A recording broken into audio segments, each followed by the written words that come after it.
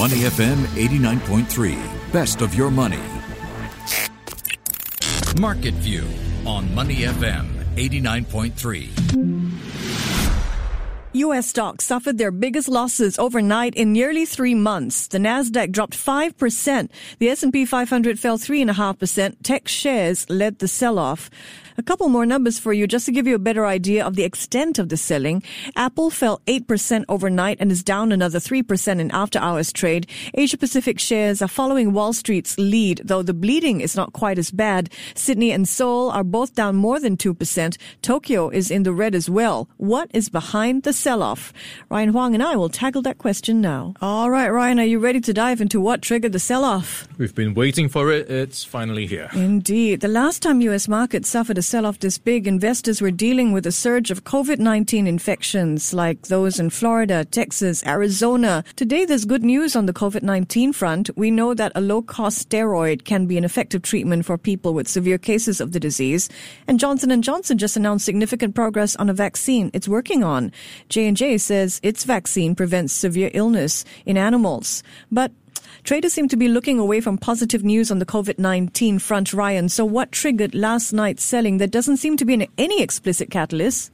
Okay, so we've got a pretty good run-up in technology names, and it seems like it has finally reached a bit of a tipping point, and stock markets are taking a bit of a breather. And that is quite apparent when you look into the various sectors. So the tech sector on the S&P 500 was down by nearly 6%. The communication services and consumer discretionary sectors, both of them, down by more than 3%. In comparison, if you look at the other sectors like energy, which is down by 0.7%, financials was down by 1.6%. It is a disproportionate sell-off led by the tech sector. So that is a sign that people are taking profit from technology after such a good run. So pretty much that is leading the Nasdaq Composite to drop by nearly 5%, and that is its biggest drop since early March. And you have the Dow down by 2.8% and the S&P 500 down by 3.5%, and that was its biggest drop since June. So a bit of a sell-off as we head into the weekend and tonight's non-farm payroll numbers. An increasing number of retail traders have been buying leverage options rather than underlying shares. It was something I explored in Money and Me yesterday. Some analysts say that this trading magnified last night's sell-off as well as the recent rally that preceded this. What can you tell us about this? Yeah, so what's been happening is you've got a lot of retail investors jumping on board, maybe a bit of FOMO involved, just getting into the stock market because they keep reading about how markets are getting a new high week after week, day after day, and there is that excitement. And in line with that, typically you get investors going into leveraged instruments. So this could be CFDs, this could be options. So when that happens, when they buy these CFDs, these are leveraged instruments, the dealer tries to square off on the other side to balance the books. So what's happening is when they try to sell off those stocks, that is something the dealers are also betting on. So that it amplifies the entire situation when you have leverage instruments in play and a dealer on the back end also trying to buy up stock. And also interesting to point out is the Aussie dollar is down by 0.7% this morning, and that is down versus the Sing dollar at 99 and 19. So that is a reflection of the drop in risk appetite in the markets right now. Yeah. And just to, underscore that point about how badly you can be burned from a badly timed options trade. A call with a 125 strike price on Apple shares that expires tomorrow plunged 89% as its shares shrank 8% to $121. A bullish wage for Tesla to reach 500 by Friday's expiry lost 90% because the stock dropped 9% to $407. Incredible drops there. All right. In corporate news, the U.S. Justice Department is preparing to file antitrust charges against Google before the end of this month. Now, that's according to a report from the New York Times. What we know so far are these charges are likely to be fairly broad or narrow. We're not quite sure about that, right? What do you think? And what part of Google's business is likely to come under fire for its anti-competitive practices? Yeah, so this is really short on details, but what we know so far is, of course, U.S. Attorney General Bill Barr.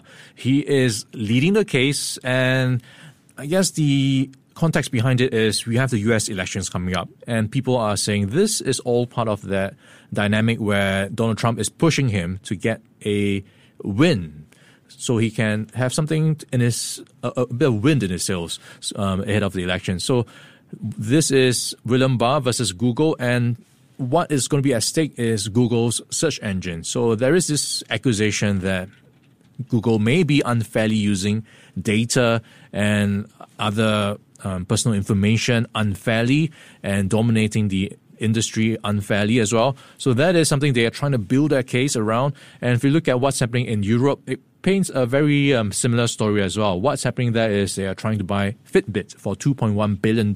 And the EU regulators are trying to figure out if that poses a problem in terms of antitrust issues as well, because with personal health information and other data, it creates a huge dominance for Google in Europe. So that is potentially going to add to the Attorney General's case in the US. So that is still under wraps in terms of details. But I think it has been going on for the past few months, trying to build that case, getting people on board. So I think we might hear more about it down the road. Apple is also coming under fire for possible anti-competitive activity. But in its case, the charges are coming from Tokyo, where Japanese game makers are speaking out against Apple App Store rules and its inconsistent enforcement of policies. At the heart of this story is a lawsuit by Epic Games. Ryan, why is Epic suing Apple? Okay, so a couple of things happening here. So you've got Epic suing Apple, and this is around its unhappiness with the current system where you have to pay Apple 30% of commission when you do transactions on the Apple Store. So, for example, if you want to buy an upgrade for your app, you have to transact it through the Apple Store, and the software maker has to pay Apple 30%. So they have been in the news recently because Epic has been trying to go around that system by getting people to buy the upgrade outside the Apple ecosystem. So Apple threatened to kick them out of the store and to ban them. So that is currently still being disputed. I think Apple is backing down to allow them some concessions, but that is still playing out. But then in Japan, it seems that Japanese software makers are a bit unhappy with customer service. They are quite used to paying commissions because in Japan, that is the industry standard, back to the Nintendo days. But what's happening in Japan is it takes, according to them, a long time for them to get their updates or their software listed on the Apple Store. So they are unhappy with the timelines, and they say sometimes it takes up to a month for Apple to get back to them. So that is a huge waiting time, and you can imagine the opportunity costs and the lost revenue when you don't get your stuff on the Apple Store or wherever you need to be to sell it. So that is a big complaint that is starting to rise up on the back of Epic's confrontation with Apple. So that seems to be giving them some strength to speak up. So interesting. Apple versus developers, spotlighting the application service or approval service for its app store.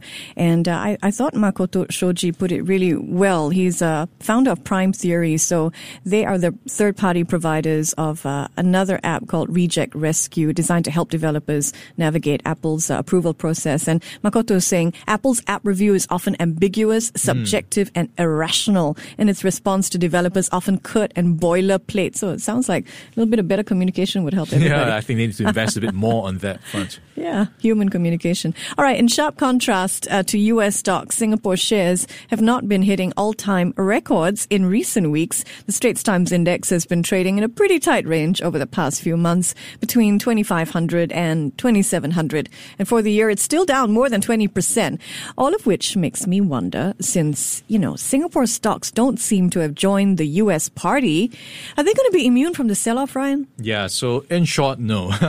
Even though we don't have the FANG stocks or the tech names to lead us to new record highs week after week, we are still subject to the wider currents of market sentiment. And right now, the tech sector is dragging down wider, broader sentiment.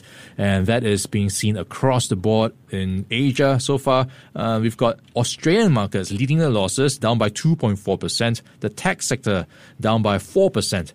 Korean markets are down by 1.2%. And if you look at the Kosdaq, the tech-rich Kosdaq is down by 1.6%. And in Japan, we are looking at losses of 1%. And back home, looking at STI, a very similar story, down by 1.2%. And it is pushing very close to 2,500 points.